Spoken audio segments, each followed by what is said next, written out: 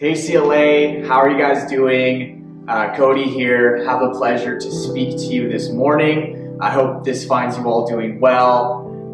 Hopefully this is one of the last times that we will be online only, because if you know me, you know that me speaking just to a camera in an empty room is actually a lot harder than if there's a room full of people. You can't read the audience, you can't do any of that stuff that I like to do. So for me, for you, for everybody, we hope that we can be back seeing you in person again, see your beautiful, lovely faces. But for now, we're going to do what we can with what we have. And so I'm going to share with you this morning. I spoke a couple weeks ago on peacemaking, and I said that I was going to make a part 2 to that series, to that sermon that I had made.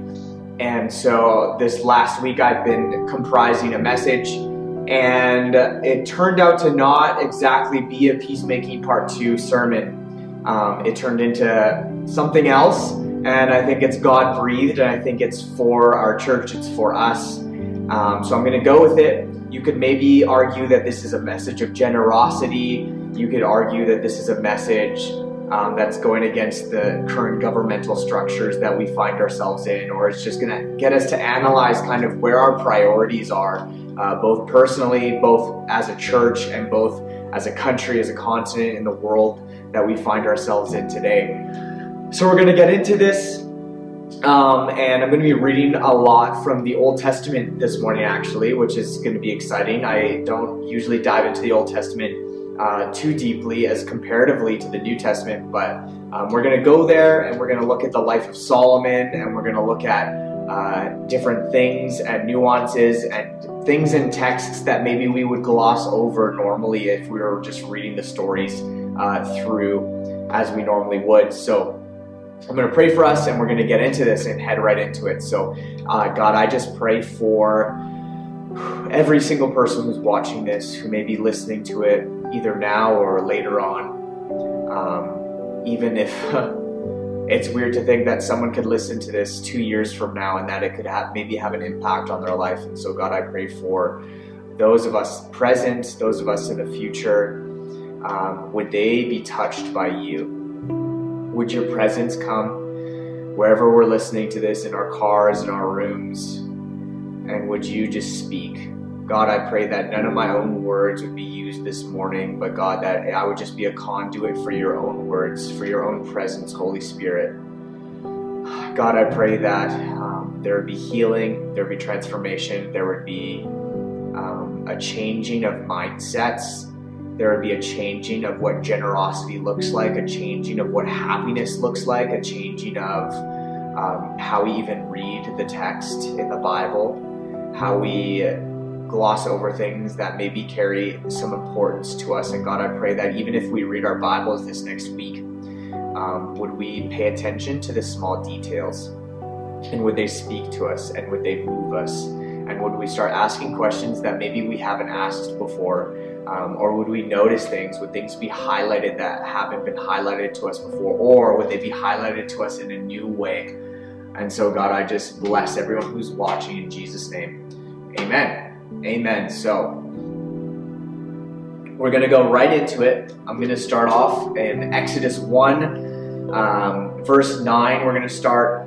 And so if you don't know the context of this, if you're newer to church, essentially what we're looking at here is the story of the Israelites, the story of God's people who God chose to represent himself. And so in this story, we have them who are enslaved. They're enslaved at this time period by the Egyptians, by the Pharaoh, who is the leader of the Egyptians. And we're going to dive into this verse. It says, look, he, so they're talking about Pharaoh here, said to his people, the Israelites have become far too numerous for us. Come, we must deal shrewdly with them, or they will become even more numerous. And if war breaks out, they will join our enemies and fight against us and leave the country. So they put slave masters over them to oppress them with forced labor. And they built Pithom and Ramses as store cities for Pharaoh. But the more that they were oppressed, the more they multiplied and spread. So the Egyptians came to dread the Israelites and worked them ruthlessly. They made their lives bitter with harsh labor in brick and mortar and with all kinds of work in the fields. In all of their harsh labor, the Egyptians worked them ruthlessly. So a few things here. Obviously, we can see that these people are expanding, they're growing, and so all of the motivation behind Pharaoh and the Egyptians in this verse, in their forced labor, is fear. And it says that because they're afraid of them partnering with neighboring nations and coming against Egypt, they almost double down on the harshness and the labor that they're forcing the Israelites to do. And so it says that they were oppressed, and they actually forced them to build Pithom and Ramses as store cities for Pharaoh. And so in order to build a store city, in order to build storages, there needs to be an influx of resources, an influx of wealth. Otherwise, you're going to be building something up that you're not going to fill with anything. And obviously, if they're forcing the Israelites to build more of these store cities, these storage places, it means that they've run out of room with the current structure that they have in place. So the Egyptians, using this slavery, using forced labor, using other people, are building and building and building and gaining wealth and gaining resources. And so finally everything is full, and they're saying, okay, but we want more. So let's build more storehouses, let's build more storage cities, and let's fill those up as well. And you can see that there's almost this perpetual cycle, this mentality where they're never going to have enough, because fear is their motivation. And so they constantly want to keep oppressing the Israelites in order to get wealthier and wealthier, to get more powerful, to get more, I'm sure they're buying with their wealth, they're using their resources to buy armies and better weapons and chariots and horses and things that are actually going to cause them to lower the Israelite status and to raise their own status for themselves. So that's what I want us to pay attention with in this verse, is that especially the storage houses, the storage cities of Pithom and Ramses that they're building up. And I think that's oftentimes, if we were just to read that verse at face value, that's something that we would overlook, and we would just assume, oh yeah, okay, they're just building things. But we wouldn't look into like, okay, why are they building storage cities? And so a lot of us, we know the story of the Israelites. We know how it ends in the story of Exodus, where eventually Moses is called by God. He has this weird identity issue where he's raised by Egyptians, but he's a Hebrew person, so he really doesn't know who he is. Am I Egyptian? Am I an Israelite? Am I oppressed? Am I in the place of power? And so you can only imagine the dichotomy of his mind of what is going on and his identity issue. And really, he has no idea who he is. And this is probably something that he is dealing with his whole life, until he encounters God in a burning bush, and he asks God. And sometimes I heard an interesting take on this story where he asked God, who are you? And God's response was, I am that I am. And this is a beautiful portrait of what God is. God is He is everything. He is the essence of everything. But I heard an interesting take where the Moses asking God, who are you? It's almost as if God is asking God, who am I? Because I don't know who I am. I don't know my identity. I don't know anything. I don't know which way to go. I'm just in this desert, and I've kind of abandoned my life, but I don't know what I'm called to. And then God comes and he brings a calling, and he brings a destiny to Moses' life. And then eventually we know, as the story goes, that Moses returns to Egypt to free his people, to free the Israelites. And he comes and he tries to coerce Pharaoh into just letting them go. And Pharaoh refuses. And so God sends a plague, and he sends another plague, and he sends a total of 10 plagues to Pharaoh, until eventually Pharaoh is fed up and says, okay, fine, have your people, go do your thing. And another interesting side tidbit is that each one of the plagues that was sent, there's a plague of frogs, there's the plague of flies, there's the plague, all these plagues actually represented in a specific Egyptian god or goddess that Pharaoh would have worshipped. So each plague was almost God displaying his dominion over the Egyptian gods and goddesses, saying, I'm more powerful than this god of fertility that you have that is in the shape of a frog. So here, let me show you what frogs are really like. And so God is just showing Pharaoh in ways that maybe are far removed from our context of how powerful he is, how he is the I am, and how he is above all of the other gods that the Pharaoh and the Egyptians may be worshiping. And so eventually he lets his people go, Pharaoh lets the people go, and they run away to the desert. And then Pharaoh decides, actually, no, what am I going to do? I can't build up my wealth anymore. I can't use their forced labor to accumulate these things, and I'm not going to enslave my own people. That's preposterous. So he gets all of his chariots and his armies and his horses, and he begins to chase after the Israelites again.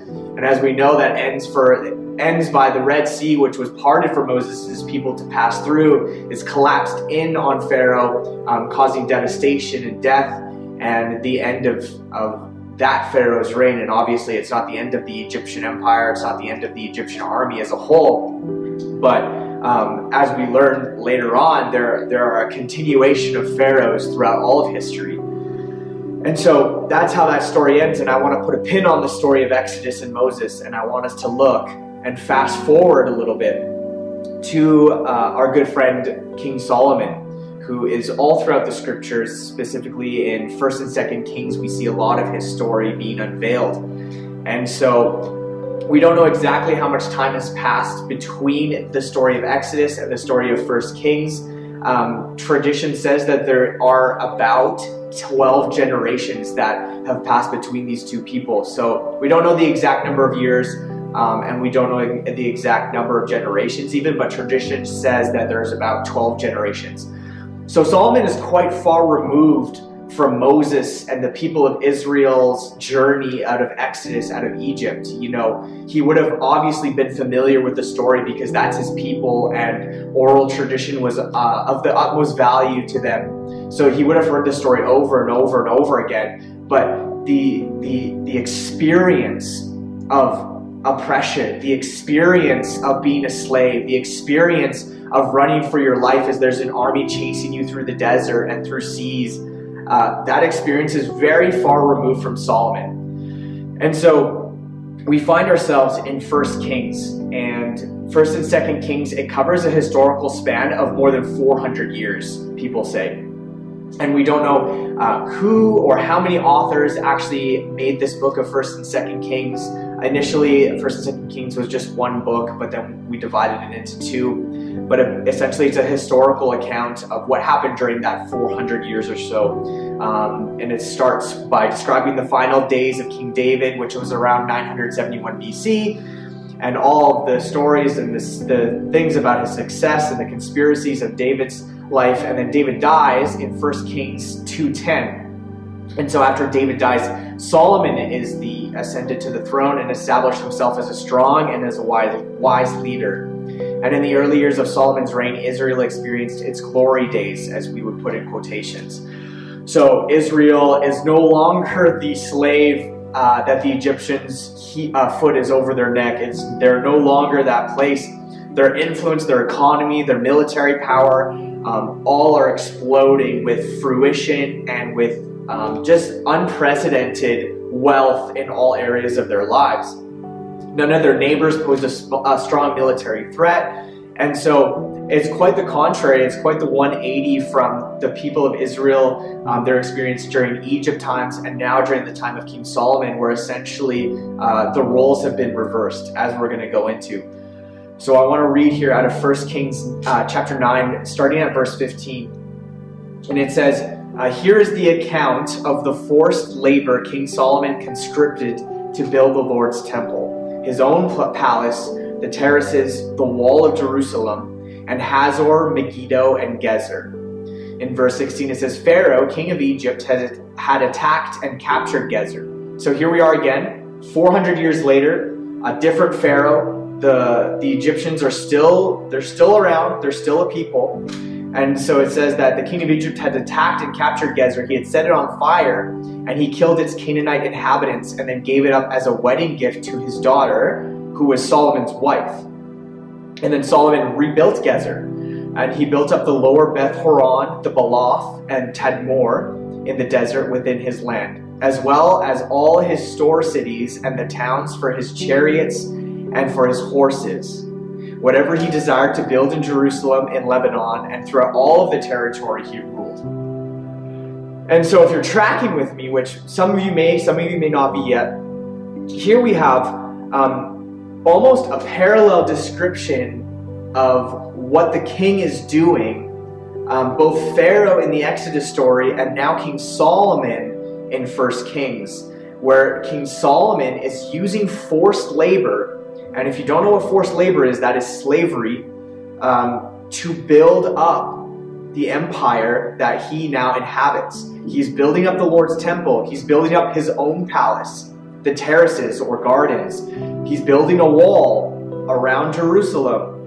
And he's building up Hazor, Megiddo, and Gezer. And so oftentimes we can look over these words and we can just see that they're weird Hebrew names and we can just kind of gloss over them. But Hazor, Megiddo, and Gezer were all military bases. And so especially Gezer is highlighted later on where it says that it was set fire by Pharaoh and because to capture it from the Canaanites who had inhabited it.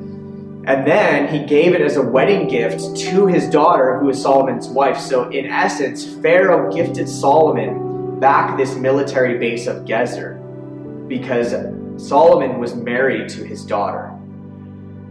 And so if the correlations aren't adding up to you quite yet, we have some more work to do here, but we can see that Israel has become the new Egypt. We can see that God's people who were once oppressed and who were crying out for liberation, God, we need you. We need you to help us. We're being oppressed, have actually become the oppressors and have started to use slavery of different people from the areas. They didn't put their own people in slavery. They used forced labor from the areas around them in order to build up places, in order to build up, in verse 19, as well as all his store cities and towns, for his chariots and for his horses. And so we see this story begin to unfold once again, where the one who was oppressed becomes the oppressor. And Gezer, which is gifted to Solomon from his daughter, the relationship that Solomon has with the Pharaoh's daughter, he's getting things. And if you don't know, it says in 1 Kings 11:3 that Solomon actually had 700 wives of royal birth and 300 concubines. And then it says, Kalma and his wives led him astray. And so Solomon didn't have 700 wives because he was the horniest man on the planet. You know, oftentimes we can think of that and just, I'm sure for you married folk out there, I don't have that experience, but imagining being married to 700 people and the emotional toll and physical toll and spiritual toll that would take on you would be catastrophic. But here we see that it says specifically that he had 700 wives of royal birth. So he wasn't marrying just to have another wife or to have sex with another girl or woman. He was marrying because of the connections, because of the political gain that it would gain for him and for the Israelites. So he's marrying all of these different people from different kings and different princesses so that he can have relation with these people. And so that actually is going to bring him more wealth in the long run. And so that's how he gets Gezer, this military base. And he rebuilds it through one of his 700 wives that he is married. And it's interesting because everything that it seems like Solomon is doing is to gain power. It's to gain increase. And oftentimes we can view Solomon as one of the wisest, if the Bible says he's one of the wisest men to ever live, but he still makes grave mistakes. And he still is caught up in the cycle of brokenness that the whole biblical story and what I would contend for the modern story that we find ourselves in still yet today, he's caught up in this cycle. And so it says in 1 Kings 10:26 that Solomon accumulated chariots and horses. He had 1,400 chariots and 12,000 horses, which he kept in the chariot cities and also with him in Jerusalem. The king made silver as common in Jerusalem as stone, and cedar as plentiful as sycamore fig trees in the foothills. Solomon's horses were imported from Egypt and from Quay. The royal merchants purchased them from Quay at the current price. They imported a chariot from Egypt for 600 shekels of silver and a horse for 150. they also exported them to all of the kings of the Hittites and of the Arameans. And sorry if that bores you, but there's a lot of information there. But we're seeing this take place again and again and again, where Solomon is accumulating wealth. He's building storehouses. He's using slaves to build storage for the wealth that he's accumulating, because he's running out of room for the resources that he has. And he's buying chariots, and he's buying horses, and he's buying countless things, and then he's importing chariots and he's importing horses to the areas around him. And so you have to ask yourself, okay, what are chariots and horses in today's terms? And it's not just a form of transportation, but the chariots and horses of Solomon's day were the tanks and the F-150s and the grenades and the AK-47s of modern day. And so we see that he's accumulating these weapons of warfare, and he's selling these weapons of warfare to the areas around him. And so what does that make Solomon in this story? It actually makes Solomon a modern day arms dealer. And he's using his wealth, and he's using his slaves, and he's using oppression in order to gain more and more and more, while the poor begin to have less and less and less. And so in doing so, he begins to forget where his people have come from. He forgets the very thing that enslaved them and that God had freed them from. He forgets the story 12 generations ago of Moses leading the people out of oppression, and he begins to adopt this cycle for himself and his own people. And then eventually we inevitably know that Solomon's empire, it does not continue on in its wealth. It does not continue on in its not having any enemies around them, and it falls also in the future. So what does this mean for us? We must never forget where we came from. We must never forget the cost of wealth and power. And you may be asking, was there any warnings? Where are you getting the, information, the knowledge on speaking to this? And I want to read you something here where it connects these two stories perfectly. And we're going to turn to Deuteronomy chapter 17, verse 16. And so essentially in this Deuteronomy law, it's writing out, hey, this is what you've experienced. Let's make some rules so that you don't have to experience these things again in your life. And so it says the king, so it's giving an outline of how the king should rule the kingdom that he is in charge of. The king, moreover, must not acquire great numbers of horses for himself, or make the people return to Egypt to get more of them. For the Lord has told you, you are not to go back that way again. And he must not take many wives, or his heart will be led astray. He must not accumulate large amounts of silver and gold. Deuteronomy 17:16. So what did we just read about in 1 Kings? That Solomon had acquired so much silver that it was as valuable as stones, that he was building up temples and terraces and gardens and walls and military bases, and using forced labor, and he was acquiring chariots and horses, and he was buying them from Egypt specifically. And then we read in Deuteronomy a very direct rebuke saying, hey king, and it's not saying King Solomon, it's saying, hey, whoever's in charge, you must not acquire a great number of horses for yourself. And you for sure must not make the people return to Egypt to get them. And hey, let's not take a lot of wives in order to gain political influence, because then your heart's going to be led astray, just as we read earlier where Solomon and his 700 wives led him astray. They led his heart astray. So here we have the wisest man on the planet, but his heart is being led astray by the attractiveness, and I almost want to use the word lust, of power, of influence, of wealth. And I want to say this, that The earth is an abundant, plentiful place that we live in. The earth has more than enough resources for all of us. However, I can't help but see that the modern world is beginning to fall into that exact same cycle that we are reading about in Scripture. And I find it illuminating and actually super beautiful that there are ancient answers within this text that is thousands of years old for modern day problems that we are finding ourselves in today. Whether that be with climate change, whether that's with the rich are getting richer and the poor are getting poorer. There is enough in this world to sustain us all 7+ billion of the people on this planet. There is more than enough to supply all of our needs for what we need. However, we find ourselves in a place where we are slowly killing this earth that we find ourselves in. And I feel like a part or an aspect of the Christian walk that we neglect a lot of is the caring for earth.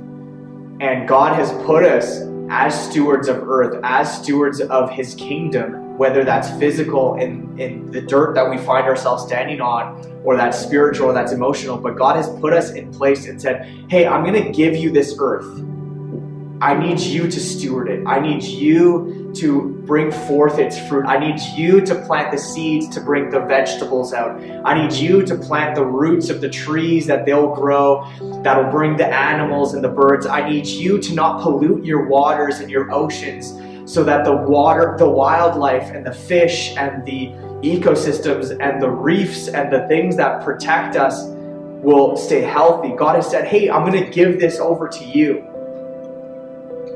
But we find ourselves in a world where corporations are pillaging and destroying the rainforests and polluting our oceans and spilling oil and gas and all of these different things that are destroying the world that we've been given. And so, what are we going to do about that? And this is something that maybe it's not talked about a lot in church, but I feel it's the church's call to be a forward thinker, to be advocates for treating the earth well. And I know especially in Alberta, I would maybe get even some pushback from that because we all love Alberta gas. I see those Alberta oil and gas stickers on so many cars that I pass by. And we need to figure out a way to be sustainable. We need to figure out a way to be green. And I'm not saying that we ditch everything that we have right now and go completely green. There's models that need to be done, and I'm not even going to pretend to know that I'm the expert on this. But what I do know is that we need to steward this earth well. And so we have this earth dilemma that we find ourselves in, and we also have this wealth dilemma that we find ourselves in.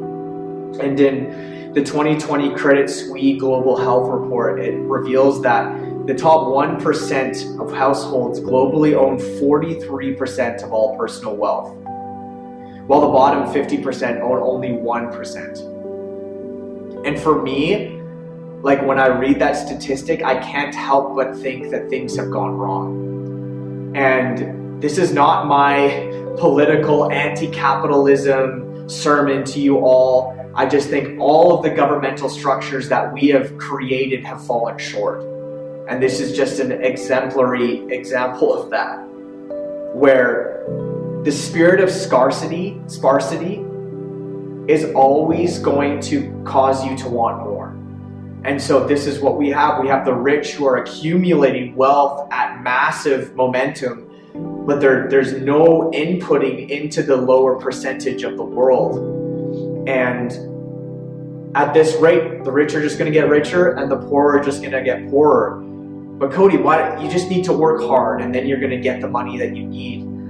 I understand that sentiment, and obviously this is not a call to be lazy, but this is a call for equality. This is a call for us to love the lowest and love the marginalized, and let's not start building storehouses. Let's stop building chariots and horses. Let's stop building Gezer and Megiddo, which ironically enough, Megiddo translated into Greek is the word Armageddon. Let's stop building these things in order to just create protection around us, and let's start pouring into the oppressed. Let's start pouring into the marginalized and those that are hurt and those that are broken, and they can't get out of it by themselves. And this is a call for us to be a generous people. And let me tell you something, if you feel like if you can just get that second car, if you can just get that dream home, if you can just get that wardrobe that you've always wanted, or if you can, all these different things that culture tells us we need to get in order to be happy, if I can just get this, it's not going to make you happier. There was a study that was done in 2010, so it's a little bit old, but it says that it came out of Princeton University, and it found that the emotional well-being only rises with income to a point of about $75,000 for Americans. But after you reach this amount of money, the emotional well-being, your happiness is going to just plateau. And so we have this chart where if you obviously, you're going to be happier if you can put food on your table, if you can take care of your kids, if you can get diapers for your baby, if you have a house over your head. There is an emotional happiness that comes with wealth. But once you get to a certain point where you have everything you need, there's no longer any more happiness to be had. And so I guess my call and my charge to us at CLA is, what does this look like in our own lives? What does this look like in the church body? What does this look like as an advocate in Canada, in North America? I just can't help but think of in 2020 to 2021, the US military budget was $934 billion.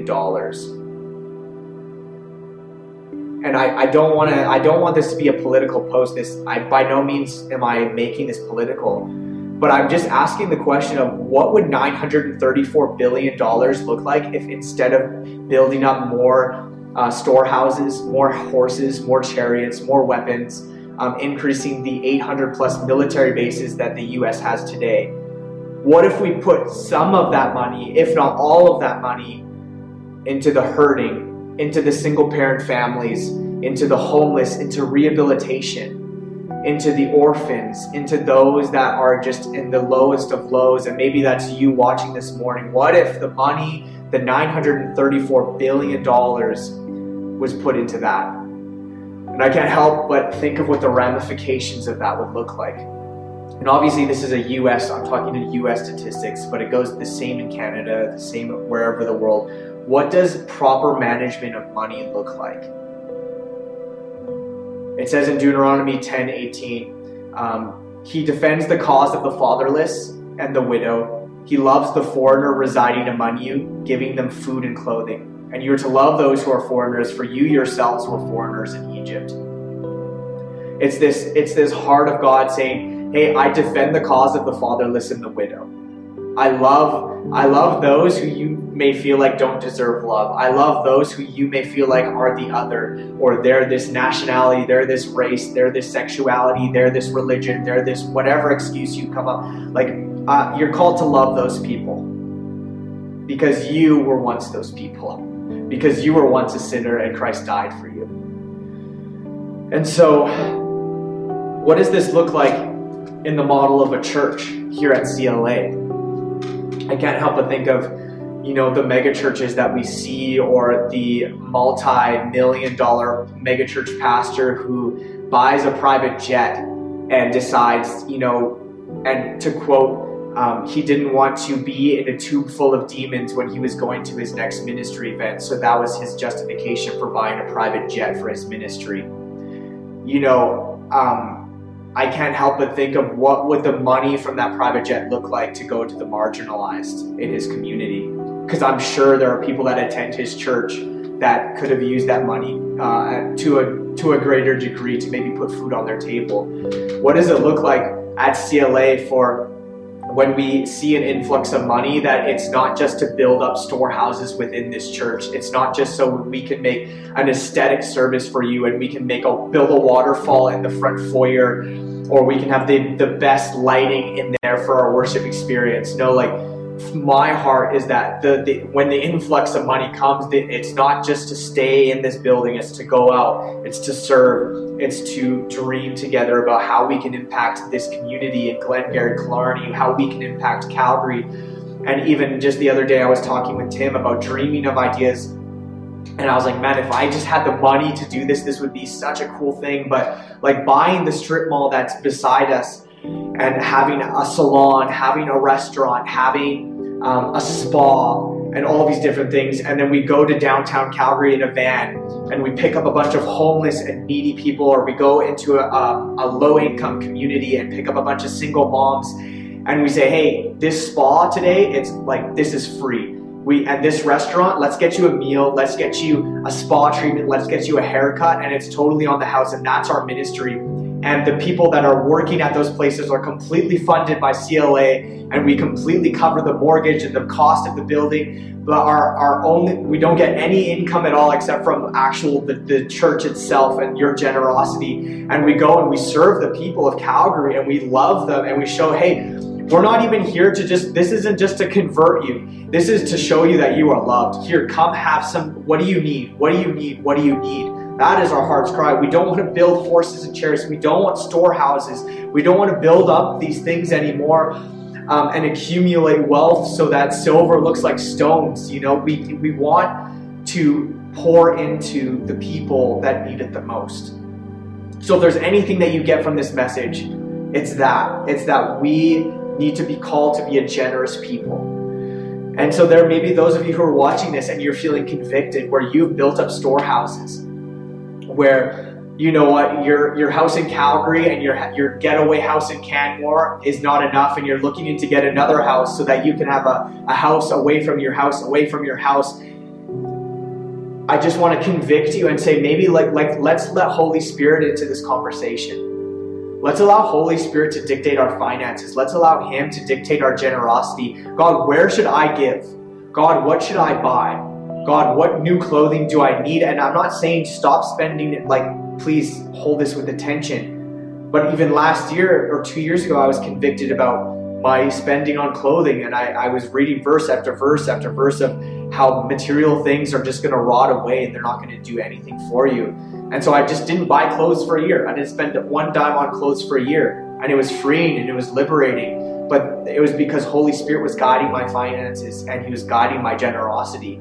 And so I want to encourage you, if you're watching this, even right now in this moment, Holy Spirit, God, what do you want me to spend money on in this season? And I'm not, please don't think of this as a coercion for you to give at CLA. Like this is our offering message and a main message at the same time. No, that's not my heart at all. My heart is for you to just bring everything that you have to God.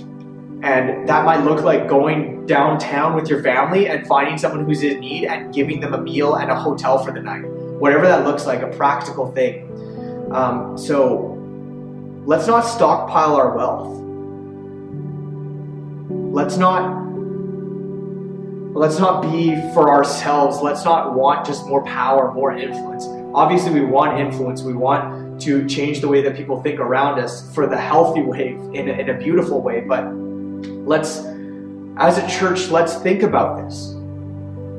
And this message, I feel like it's going to push back against a lot of people, those that might be listening, just because of how ingrained with these thought patterns that we are. But as we can see, it didn't work for Pharaoh, it didn't work for Solomon, and it's not going to work for us today. We need to change the model of how we view resources, how we view chariots and horses and war and violence and all of these different things. And I was going to talk about peacemaking part 2, but it kind of changed into this generosity message. But I hope this blesses you, and I'm going to pray for you as we close this morning.